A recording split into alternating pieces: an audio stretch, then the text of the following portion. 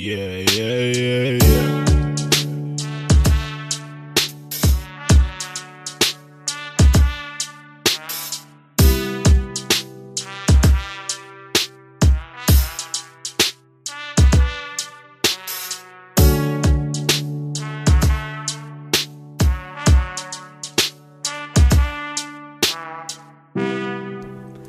Hey guys, my name is Alex, and you're listening to the 1000 Movie Project podcast. Listening more specifically to the kind of thing I've been referring to in the past few episodes as my April diary. But it's not April anymore, it's the middle of the summer, so I can't call it that anymore. But before I get into that, thought I would just riff about what I've been up to, in particular what I've been reading, because the thing that I've been up to for the past couple months that has kept me so occupied that I haven't done any episodes is I've been writing a new book. I started it with a certain kind of intention, and then I got it done fairly quickly. In the second draft I finished last week. I'm going to do another quick turn with like the first 50, 60 pages, send it off to my agent, see if it's the kind of thing she's interested in representing, and then we'll go from there. But I was sort of propelled through it by a very motivating factor, which is terror. I'm very freaked out the farther along I get in this experience with Cuba Fruit, which my agent is still submitting to publishers. Every week that goes by, like, the fate of that book just inches closer and closer. Whether it turns out to be a success, whether it turns out to be a failure, I don't really know what's going to happen.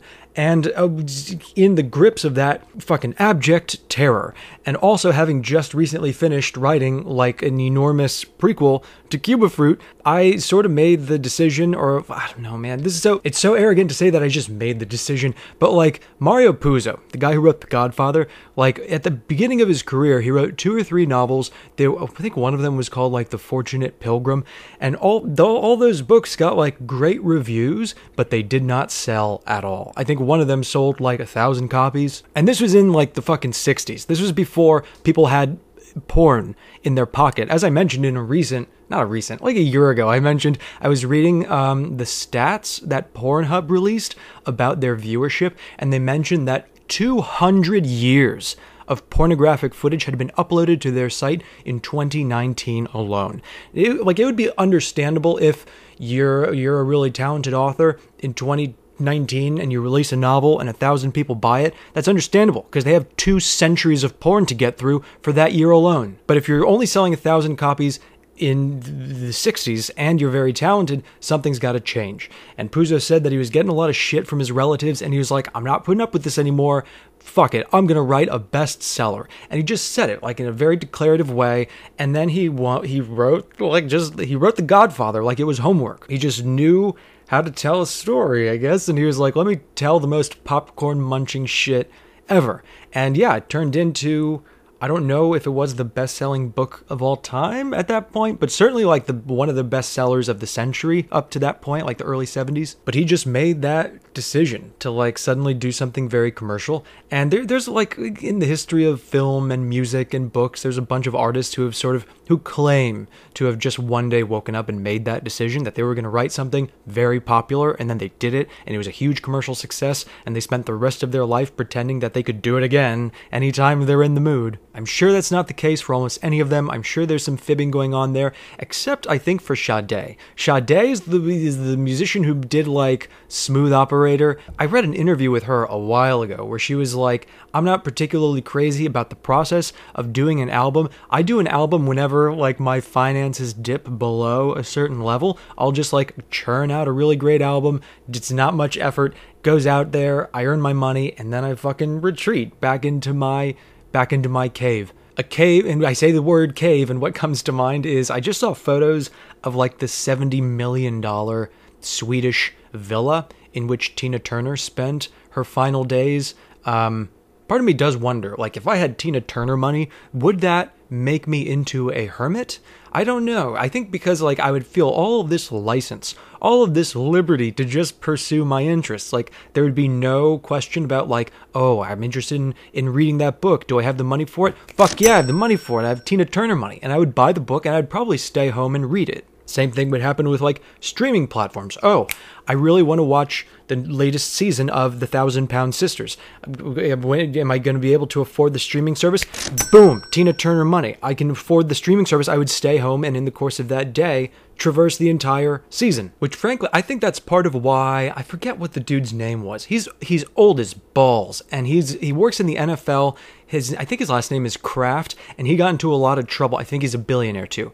Got in a lot of trouble because he came down to Miami and he went to get a massage somewhere. Like, I think it was just like a janky kind of hole-in-the-wall place at a strip mall, and he sort of solicited sexual services from the person who was giving him a massage, and he received those sexual services and got in a lot of trouble. And he got a lot of shit with good reason, because like people fall back on the argument of, oh, it's two consenting adults, who gives a shit? But first of all, it's not just like two consenting adults. There's a power dynamic there. Here's this person giving massages in a strip mall, probably not bathing in money, so they need the money. And you're the client, and you're probably prompting them with a lot of money, and so they're going to do whatever you tell them, whether it makes them comfortable or not. Also, there are fucking legit sex workers to whom you could give that money for someone who's really practiced in providing this service. Because if you're just asking this masseuse or masseur to service you, they're going to treat your penis like they're ripping a carrot out of the earth. Mostly he got in trouble because, one, it's a crime to solicit sexual services,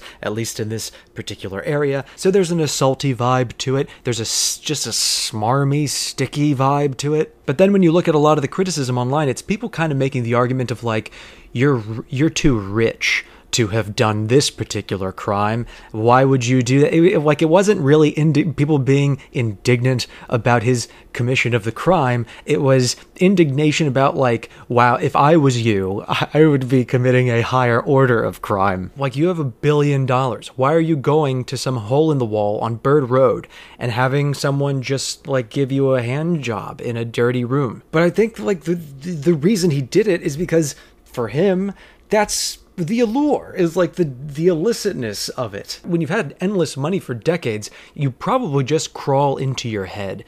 You've probably just consumed all of the sensual pleasures that you have any interest in buying. You've already bought them, and you've already exhausted your interest in those pleasures. And so I think you crawl into your head and you start pursuing like weirder, kinky, dark, internal fascinations, kinks. Incidentally, not to do libel about this, but I was reading a thread on Reddit, and they do this every couple of years. The thread was like, okay, Redditors who have had sex with a celebrity, what was it like? And in 2023, we got another iteration of a story that came up in like 2020, in 2018, in 2017, which is people talking about having sex with Leonardo DiCaprio, and he just like puts on noise-canceling headphones and he blasts electronic music, and he just like has very depersonalized, no kissing, no eye contact, stand-up 4-minute sex and walks away.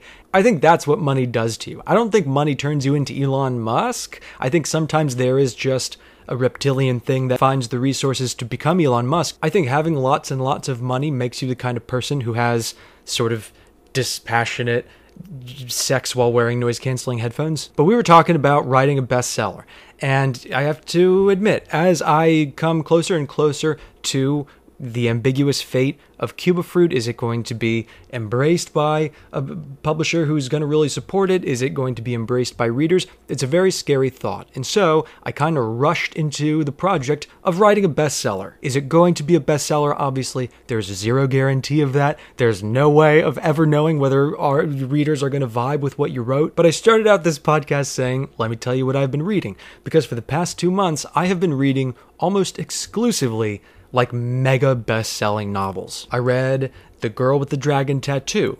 I read Gone Girl. I read The Girl on the Train. I read The Girl Who Played with Fire. I read The Girl Who Kicked a Hornet's Nest. I read The Firm.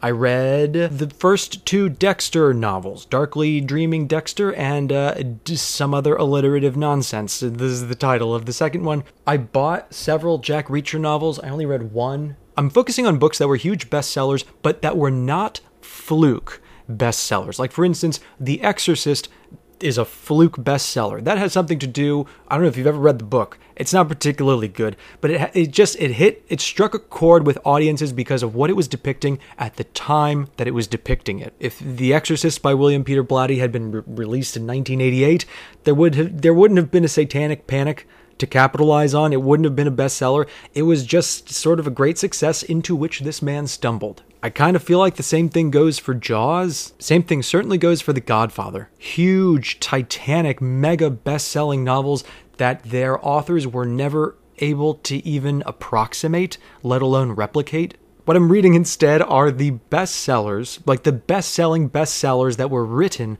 by people who specialize in writing bestsellers. In other words, the masterpiece commercial entertainments that came from the pen of professional commercial entertainers. And it's not like there's a set-in-stone formula for how such stories need to work, but there are certain conventions that you can observe, especially if you're binging.